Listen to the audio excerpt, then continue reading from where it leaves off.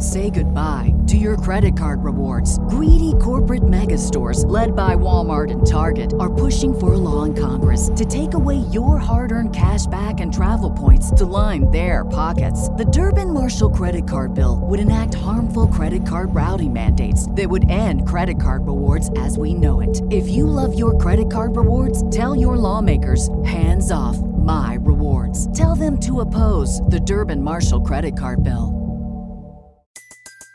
Everybody in your crew identifies as either Big Mac Burger, McNuggets, or McCrispy Sandwich. But you're the Filet-O-Fish Sandwich all day. That crispy fish, that savory tartar sauce, that melty cheese, that pillowy bun. Yeah, you get it. Every time. And if you love the Filet-O-Fish, right now you can catch two of the classics you love for just $6. Limited time only. Price and participation may vary. Cannot be combined with any other offer. Single item at regular price. Ba-da-ba-ba-ba. Welcome to the Baseball America podcast.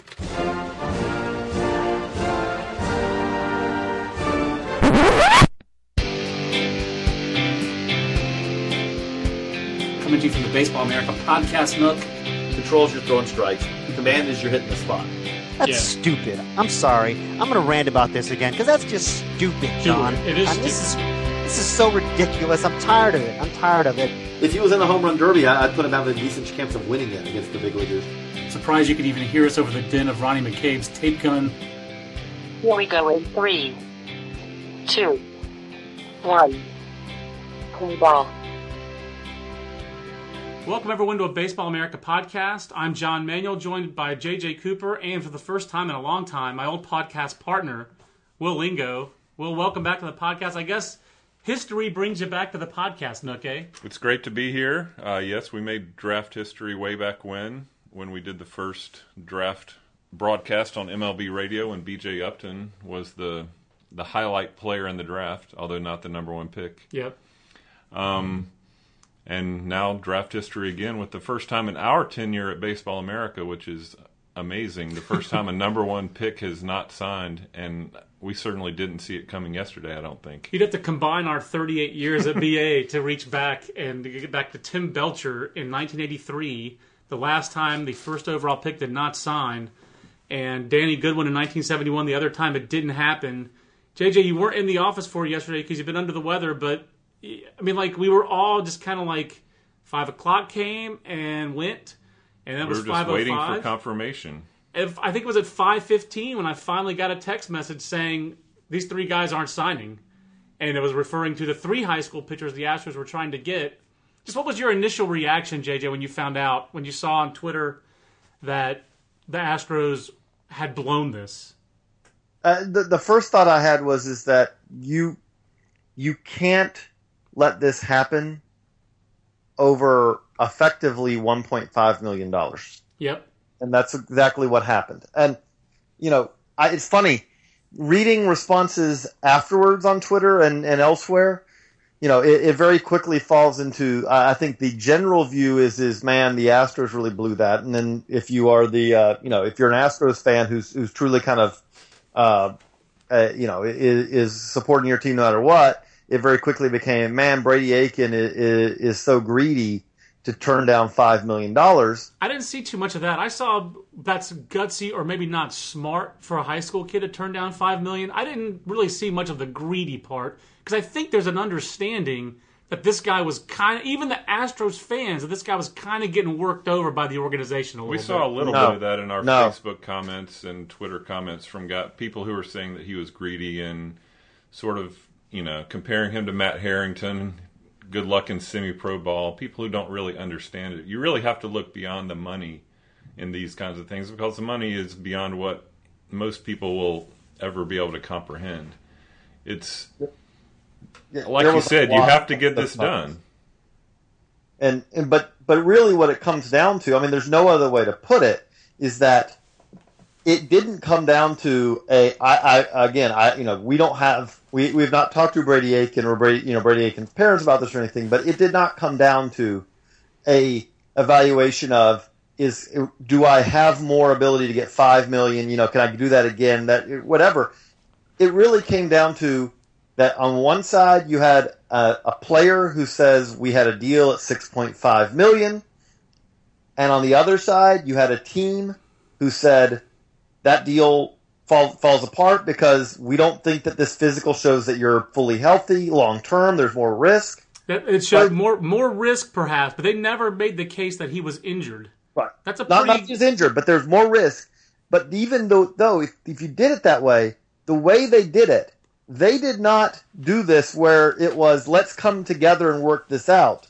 It was, we think this, okay, so we're going to offer you the minimum that we have to, and then on the last day, they went up. And our real number is $1.5 million less than what we originally offered you, which just happens to be enough to allow us to sign these other guys. That's where it does not pass the smell test. Right, and the fact that when you really reconstruct it, that the Astros, as soon as Brady Aiken's physical happened, and there was this, okay, he's in town to sign, and then it didn't happen.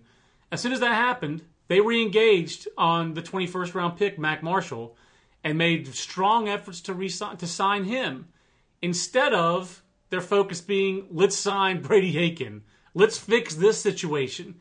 It seems like their focus, if their focus had been Brady Aiken-centric, they would have gotten Brady Aiken and Jacob Nix. Whether they still could have gotten Mac Marshall or not, we don't know. It is pretty clear under this new CBA, which is broken, and this really exposed the problems in the CBA, which we'll talk about in a few minutes. But to me, it's been pretty clear to both of you guys, if the player wants to play pro ball, they usually sign. They will sign for less than what their stated number is. We've seen guys who threw out big six-figure bonuses, even seven-figure bonus numbers, who wound up signing like in later rounds for $150,000 after they had a bad spring or whatever.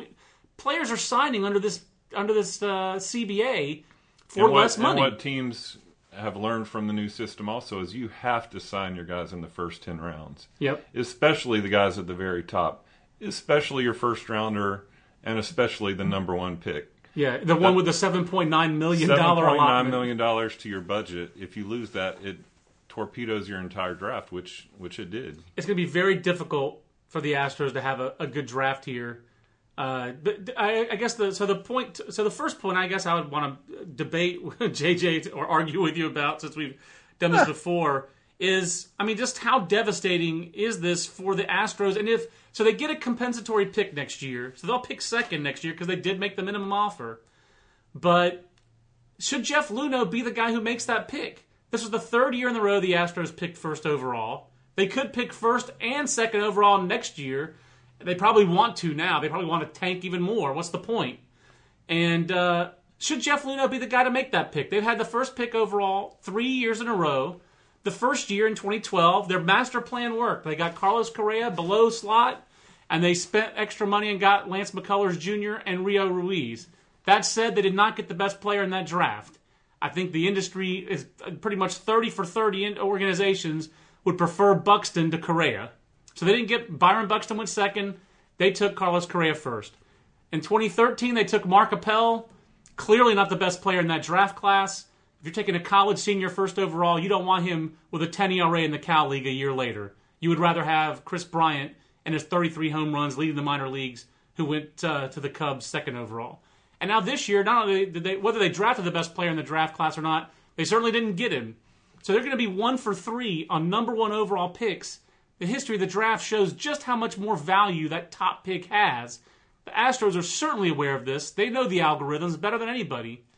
So now they're 1 for 3 on this. If you're Jim Crane, the owner of the Astros, and you present this to Jeff Luhnow and say to him, prove to me that you deserve to be the person to execute this high draft pick again next year when you're 1 for 3, why would you have faith that Jeff Luhnow's the guy to do that? Okay. Like I said, we're trying to do an artist, so I'll give the counter argument. The counter argument is that the 2 years, the Carlos Correa pick, you can say they didn't get the best player. They didn't. But that is within the degree of, they got, a guy who I believe we had number 3 in our midseason prospect report. So they got a shortstop and they could use a shortstop. They got a shortstop who is considered one of the absolute top prospects in the game. That's so their one. I said they're one for 3. That's a check mark. I'm even giving you Carlos Correa. Last year is a disaster. It's a disaster. There's no because it's a disaster because it's not just Mark Appel. At this point, to say that there's not he's pitching in Lancaster and he has some injury problems. I'm sorry, no, that's not enough. For one, Mark Appel wasn't good in the Midwest. Was not very good in the Midwest League last year. We wrote about it in September of last year, before he ever got to Lancaster, of multiple pro scouts saying, this guy's not what I expected to see. And he's just gotten worse this year. And the thing about it is yes, Lancaster's tough to pitch in, but every other pitcher on that staff is pitching better than Mark Appel. Every single one. And it's almost at this point, it's almost like the Astros have him pitching there, getting his brains beat out on purpose to try to toughen him up, because the perception in the industry is that this is a guy who is not tough. The word soft gets thrown around with scouts, media, all the time with Mark Appel, and there are not a lot of plaudits out there for his makeup in terms of responding to adversity. And it's all. I can't think of another reason why the Astros would keep sending him out in Lancaster, because it just seems extremely counterproductive unless you're purposefully trying to toughen him up. I can't think of another reason. Can you think of another reason why they have him in Lancaster, getting his brains beat out every start? The only one I can give you is that the other options aren't very good either. Okay, one, you could promote him to AA. Well, why not send him down? Message? Well, hold on, I'll get there. Okay. What message would you send if you promoted a guy who's the worst pitcher on the team to AA and tell Josh Hader, who's been shoving every time out, you're not ready for that. By the way, the guy who has a 10 ERA, he is. That's actually from a dynamic standpoint, team dynamic standpoint, that's pretty tough. Yep. You could send him down to the Midwest League, but you've got some risk if you do that. As long as he's in Lancaster, at least you can try to convince him that part of it is Lancaster. What happens if he goes to Quad Cities and gets beat up there? There is no excuse, none, for a 4-year college guy in his second pro year going to the Midwest League and getting, beat up. Is there? No. The other thing you could do is Roy Halladay style, send the guy way down, where you're just saying, we're going to start rebuilding you from the ground up. Right. But that's okay. None of this is feeding into your Jeff Luhnow counter argument, though. Correct. JJ. Right. So let's just say, but go beyond that. Tony Kemp's had a very good year this year. Tony Kemp looks like a good pick, but Andrew Thurman has been bad. Ken Emanuel hasn't been very good. There doesn't look like there's a lot coming out of that draft from last year for the Astros. Yeah, so I'm saying John that's an argument against it. When Tony Kemp is the best player in your draft class when you're picking 1-1, that's not good unless you're Aaron Fitt. No, that's not. But as far as this year, I'm because I can't defend how, again, to me, in the end, the $1.5 million, it is dumb to let all this fall apart over $1.5 million. Yes. It is. Because in the end, if you said, even if you are concerned about his elbow, you're still looking at, if you are willing to give him $5 million, you have decided that there is at least some possibility that the elbow is not going to be a massive issue. Because if you think that the elbow means that there's no way that this guy is going to be a solid big league pitcher, if you think it's you're offering him the bare minimum and you're not going up from it. Right. I mean, all the guys I think of like this, I'm sure there have been more recent ones, but all the guys I think of wound up in the big leagues who had their bonuses reduced, whether it was R.A. Dickey. I mean, obviously that's a different story. He became a knuckleballer. But Billy Traber, he wound up in the big leagues, but it was a fringy career. He had his first-round bonus reduced. Tim Stauffer had a shoulder problem. Mm-hmm. He still has been... This is another gallows humor. He's still one of the top 10 first-round picks in Padres history. At least in the last 15 years, he's certainly in the top 5. He might be in the top 3 of first-round picks in Padres history. And that's after a shoulder reconstruction. So the point is, you made my point for me, JJ. They're 1 for 3. But the point I was going to make, though, is that at the same time, you just also hit on it that if I'm Jeff Luhnow, the argument I'm making is that we are a victim of a broken system, which is we've seen this. we've seen this before. We saw this with the Brewers a couple of years ago with Dylan Covey, where that was in a different system, right? But the problem with the system is that you can't get good medical reports. You can't be confident of medicals because they're amateurs and they have options going forward. Incorrect. You can't necessarily be Did confident Aiken not of give medicals. them an MRI before the draft? He did not. Our information is that Brady Aiken and that Casey Close and Excel Sports Management advising Brady Aiken did not have an MRI before the draft, and they were as surprised by the findings as the Astros were. And that's what leads to a lack of preparation. So that's what leads to miscommunication. Whereas there are other players involved here, such as Carlos Rodon, who did have a pre-draft MRI. That was clean. The arm was clean. But the Astros couldn't compel him to do that before the draft. No. They couldn't compel him, but they picked first. They had a choice. They chose to take the guy that they had less medical information about than the guy who they had an MRI for. That's their choice. They went into it eyes open. They're picking first overall. And that mistake, to me, goes squarely on the Jeff Luhnow side of the ledger. If you're Jim Crane and you're evaluating, who do you want making that choice to start the 2015 draft? Now, I think it also reflects poorly on the Aiken side and his representatives that they were surprised by that finding. So that's why you saw a guy in Casey Close, who's very rarely quoted, who does not play things publicly as an agent, compared to the Boras Corporation. Scott's very public and very willing to talk. He doesn't negotiate necessarily in public sometimes, but he's very willing to talk to the media and let you know what he thinks about everything. But Casey Close doesn't do that, and that's why it was just stunner when you saw that Ken Rosenthal story a week and a half ago.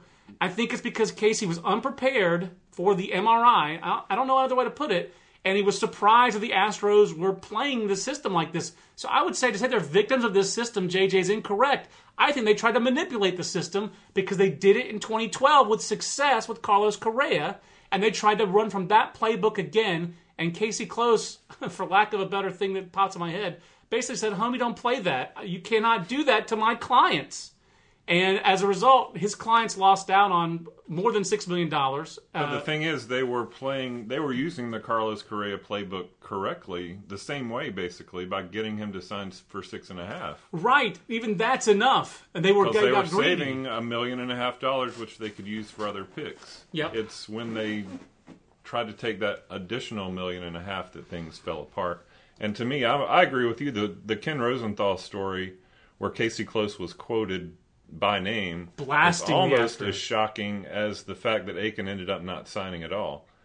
Just to see that dirty laundry aired publicly was pretty shocking. And it rose to the level where the Players Association spoke out about the draft. And as people have made the point before, and they're right, the union has sold out player members who are not in the union, whether it's minor leaguers or draft picks. This is a bigger podcast and a bigger story. But the union, it's just unconscionable how little money minor league players make. And it's ridiculous how draft player rights were sold out. But I would just say... that's one thing we got to jump in here. Here's the thing. It's not going to happen. Because, for one, I'll be interested to see the Players Association making noise about filing grievances at all. Do they even have standing in this case? Because these are not members of the union. I don't know if they do, JJ. I do not see how the union could... in a court, maybe in an arbitration case, because they've already bargained these players' rights away.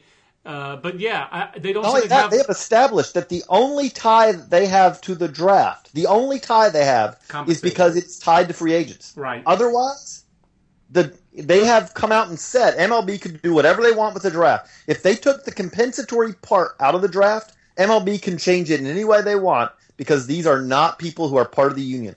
But the thing that happens here, though, is that if Brady Aiken, questionable MRI or not, was declared a free agent tomorrow, Brady Aiken would make at least 3 to 4 times more on a contract than what the Astros originally offered him. I think it'd be more like 5 times. I really think that he would get more than $30 million. I really think if he were a free agent, he would get he's not as good as Aroldis Chapman, but he would get something in the Chapman range.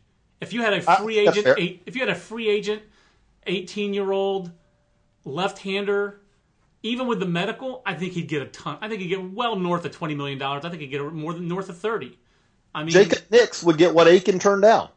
More than likely. I mean, when the guys were free agents 18 years ago, we saw Matt White got $10 million, $10.2 million specifically. Brady Aiken's similar with a longer track record or a similar track record. He's left-handed. And he's from San Diego, not Pennsylvania. And the inflation since then is pretty significant. So, yeah, it'd be interesting to see how that happen. But that's never going to happen. I agree. It's never going to happen. But the one example I'll give that is look at what Noel Arguelles got.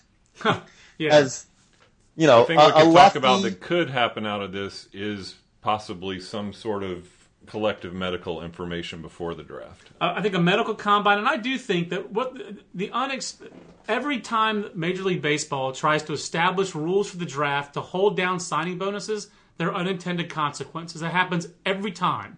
And the unintended consequence of this CBA has been for teams to try to hold the top players' bonuses down even more so they can sign other players later. And in this case, that led to the motivation of exploiting a medical issue to try to do that. And that's the unintended consequence. There is motivation for a team to try to find something in that medical exam, in that physical, to ding the player's bonus. And it appears that is what happened. There's a benefit to them. Absolutely. There is motivation for a team to find something wrong in that physical and sign that player for less. It gives them a chance to sign more players. And it's inescapable that that's what the Astros tried to do here. No. Okay, I won't say it's inescapable. That is a very logical reconstruction of the events. You could also make the argument that they decided that Brady Aiken, because of his elbow, was not worth to them $6.5 million. However, he was worth $5 million. They could have made the assessment he was worth $5 million because at $5 million, it's the difference between getting Aiken, Nix, and Marshall compared to getting none of them. And therefore, that they decided he was worth $5 million. Now, again, that's getting into motives that we don't know the answer to. But you could make the argument that it was that they made a cold calculating decision that at $5 million it was worth it. A bad decision is what they made. Yeah, I think whatever the motivation behind it was, they had to have realized, let's just say at the moment the Ken Rosenthal story came out, I'm sure they realized it before, they had to realize that this was not going to work the way they envisioned it. And at that point, you have to bail out on that plan. You have to get the number one guy signed. As we know, depth, doing a top 30 in a prospect handbook, depth is nice. Star power is what wins you games. And that brings me back to the evaluation, again, that the ownership, in my mind, has to make of Jeff Luhnow. And is he the guy to make the Astros a championship franchise? And, I mean, he's clearly the guy to help you get the cover of Sports Illustrated and get a big story like that and to get a highly ranked farm system. But is he the guy that's going to turn this around? If I were the owner and he had 3 shots at the number 1 overall pick and he blew 2 of them, I would look elsewhere for someone to make that pick. So I'm just reaching that as a cold, logical conclusion. This isn't personal, but looking at it, he's had 3 chances. He's 1 for 3. That might be good enough if he were George Springer, but I don't think it's good enough at the number 1 pick in the draft. And I wouldn't let him make that choice. And the process here, one other aspect of this process, I think it shows, frankly, a little lack of feel to conduct these negotiations from Mexico. Jeff Luhnow was not in Houston. He was in Mexico visiting family. That's where he's from. And how can you not be there with your owner when the situation is this serious? It seems like the owner wasn't engaged in it either. He was not. And this is a week and a half ago. The Rosenthal story came out and the stuff hit the fan. I just think it shows a little lack of feel, if not some arrogance, JJ, for Jeff Luhnow to not be there with the ownership and to be doing this. I mean, I know it's 2014, but our call just dropped a few minutes ago, and we had to do this over again.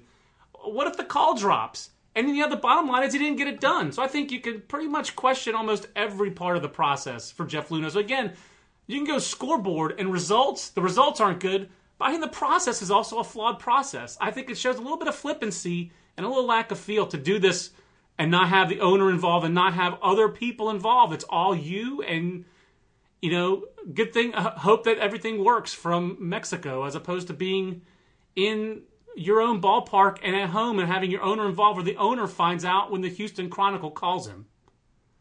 Well, I do think, again, the part that to me is the most puzzling about this is that we had, the minute the Rosenthal story comes out, it is established that we are talking about a very broken situation here. Yeah. Because at that point, you have the Astros on one side saying there are significant concerns here. You have Aiken's, side basically saying, look, he can go out and throw 97 today. He's healthy. Okay, there's a difference of opinion there. There's a disagreement. That's fine. More importantly, though, you have the Astros saying, yes, you had a $6.5 million deal. Right now, the standing offer on the table for you is the bare minimum we have to offer you so that we will get the compensatory pick. That, to me, and that was finally changed on the day of the deadline. Right. To me, if you say where the biggest screw-up here happened, I know that you're going to give your best offer at the absolute last minute to the deadline. I understand all that. But the fact that the offer did not go up until the deadline day, which by all accounts, that's what we've been given, is that there was essentially 3 attempts to contact were made on deadline day. Right. And the number went up from the minimum to a higher and then to the last minute $5 million offer. But there was that means that there was no real significant attempt to mend the breach in between.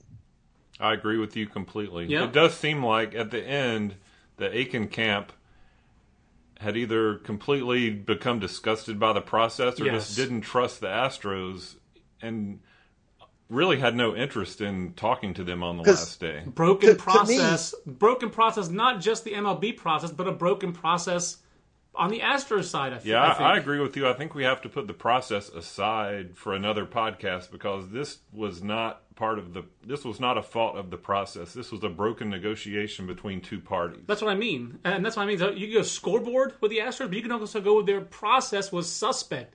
It just seems, JJ, that there was not an acknowledgement that when you see that Kid Rosenthal story, you're like, wow, we really better mend fences here. That's not what happened. And how can you let that? You can't let that happen. That the 5 minutes before the deadline, you finally get to $5 million, and the answer is no, and there's no counter. I just. But again, this does feed your calculate. Either you can call it calculated or you can call it. The real reason for that is that again, what we've established is they decided whether it was that this is an opportunity for us to get Mac Marshall, or whether it was we don't feel that Aiken is worth it to sign now with this elbow unless we get Mac Marshall. Right, but they decided the injury. Yes. Or the reason they couldn't come back, the reason they couldn't have a $5 million offer on the table when the Rosenthal story came out and then go up from that is they couldn't go up from that and get Mac Marshall. And the best way I can put it is Mac Marshall is a fine player. But you don't blow up your draft for Mac Marshall. You don't blow up your draft for Mac Marshall. They just did. And if you look back at history, the two number one guys who didn't sign in the past, and this was obviously ancient history compared to the money now, but Belcher and Goodwin, those negotiations never went anywhere. If you look at even like J.D. Drew when he didn't sign, those negotiations never really went anywhere. The only really comparable one to this is Matt Harrington. That's where the Rockies and Harrington were probably close on money at some point and should have gotten it done, and just the breakdown of the relationship of the negotiation made things fall apart. So really, there are very few parallels to this kind of thing where you're arguing over percentages of money, not huge chasms. And here's one of Will's points that I haven't been able to really come up with a great example. But how many times was that guy taken in the 10th round and later and signed to the giant bonus? How often has those guys really worked out? And I'm just looking at I was trying to come up with since the informal slotting process began in the early 2000s, quote-unquote smart teams invest money later in the draft on guys who fall for signability. Who is the best example of that? Because one of the ones I can think of is Nick Adenhart, the late Nick Adenhart. Mm-hmm. He worked out. He became what we thought he was going into the draft, and he had Tommy John surgery, and then he was on his way to being a productive major league pitcher, and then obviously he had the tragic accident. But even that's an exception because that's Tommy John. That's an obvious reason to fall in the draft. I'm just talking about signability guys. Well, and then the thing is with and that's my other problem with Aiken. What round was Will Middlebrooks? Pardon me? What round was Will Middlebrooks? He was like a 7th round pick. Okay, 7th, so he wasn't post 10th. But like one of my other arguments with this is it's an elbow. If it were a shoulder with Brady Aiken or a back or something like that, chronic knee injury, and maybe he needs microfracture surgery, something like that, okay. But it's an elbow. Who doesn't have what pitchers don't have elbow surgery? Maybe all you're doing is increasing his risk of Tommy John surgery from 99 to a 99.5. I mean, you know what I'm saying? I mean, it feels really petty and just displaced, just irrational. I can't think of another way to say it. Obviously, it doesn't feel like it's rational to tie so much risk to the elbow when we've got a lot of history of a surgery that helps the elbow and that most pitchers have. Not most, but a lot of pitchers are having this surgery and coming back from it. It feels like, one just went 9th overall. Jeff Hoffman just went 9th overall. He has less track record than Brady Aiken. He's not as good as Brady Aiken. He's not left-handed like Brady Aiken. He's 3 years older than Brady Aiken. He's had his Tommy John surgery already, and he just got $3 million plus from the Blue Jays. So $5 million for Aiken, that seems lowball, frankly. I mean, I'm not saying he's twice as good as Jeff Hoffman, but I do understand he has more leverage. I think they put too much on the elbow risk, considering that it's the elbow. Go a step further. It's Brady Aiken and Jacob Nix. Right. Because if you go to 6.5, because I do, as bad as the situation was, it seems very logical that if the Astros had called Aiken at any point, in this process and said, okay, we'll give you the original deal we agreed to, everything would have been cleared up. Would you all agree? And I think that's what you had to do at some point. And they didn't do it. Yeah. Again, $1.5 million is not... You can look at it, you can say, they should dominate next year's draft. They should. They should. Because they'll have a $20 million signing budget, so... They should have dominated, which will be like 40% of their big league payroll. I mean, we're almost getting to Rick Reichert numbers here with the Astros draft. But there's two things with that. One is that next year's draft does not look as good as last year's draft. Well, it's not on the college side. The high school side looks pretty good. And the high school side does look pretty good for next year's draft. Whether it will have as much velocity is probably not likely. But the college side, pretty iffy. The high school side looks fairly robust. But the again, really the other part though is that at some point, and maybe their evaluation was no, it's worth taking that hit, but is it worth kicking the can down the road another year? They get the number 2 pick, and again, there is at least the slight risk because we haven't gotten into. I think we have to cover this. The Jacob Nix part of this is in many ways the worst part because he was a dude just randomly standing side of the road and got run over by this. Right. There is nothing good about what happened because the other part of this is if you want to talk about how the process is broken, what we have established now is that, hey, when they call you, and they tell you, yes, we're going to take you in the 5th round, but we're going to give you $1 million more than what, or $1.2 million more than what slot is. The translation of that is that, but do understand, this will immediately dissolve if we do not sign our first-round pick, and you can't really sign this deal until we sign our first-round pick.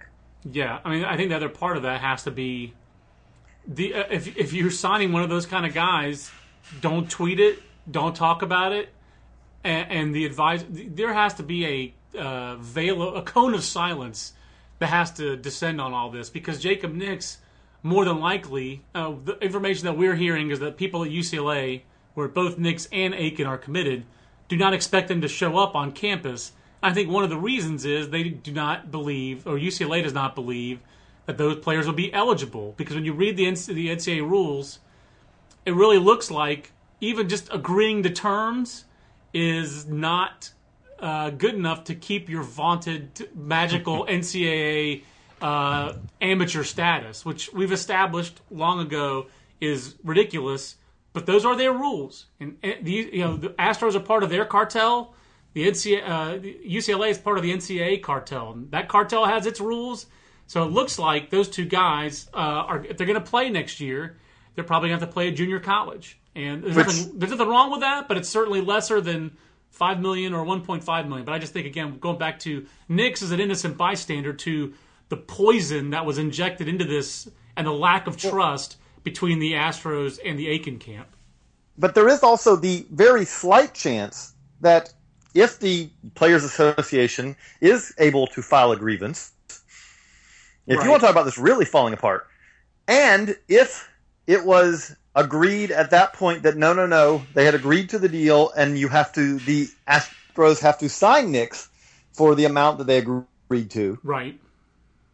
If that, again, and I would put that the chance of this all happening at very slim. Correct. But if that happened, then the Astros would not have a first-round pick next year. Right, or nor would they have the compensatory pick. They would lose their if they were. I'm saying they would instead of having 2 in the top 5, they would have 0. Correct. If they were forced to sign Nix, they would be well over their bonus pool allotment by enough that they would lose 2 first-round picks. And I don't think it's unreasonable to think that the union will try to file a grievance. I mean, they did one with J.D. Drew back in the 90s, so whether it would be successful or not is another question. But I think they could very well try.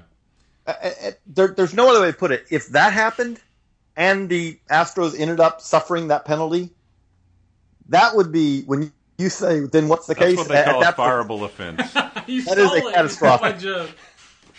I mean, because that would be a catastrophe of all catastrophes, where you would come back and eventually would say, okay, so again, I would put the likelihood of all this happening at very small, but if that all happened, you essentially that goes from disaster to drafts of Mac Marshall. That goes to DEFCON 20. Right. You're way off the scale. You can't do that. I judge baseball news at many levels, but one of the top level is my wife interested in it?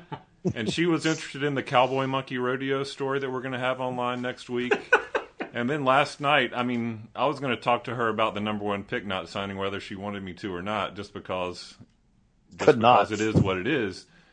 But she asked me a follow-up question about it this morning, so she actually is fascinated by this as well. So I think that just shows how compelling this is as a story. Now, obviously, for the parties involved, it's a disaster, but as a journalist, it's fascinating. It is. It's fascinating, and it's pretty meaty. And obviously, there are more developments to come. Will there be a grievance? Where will these players wind up playing in 2015? What do the Astros do?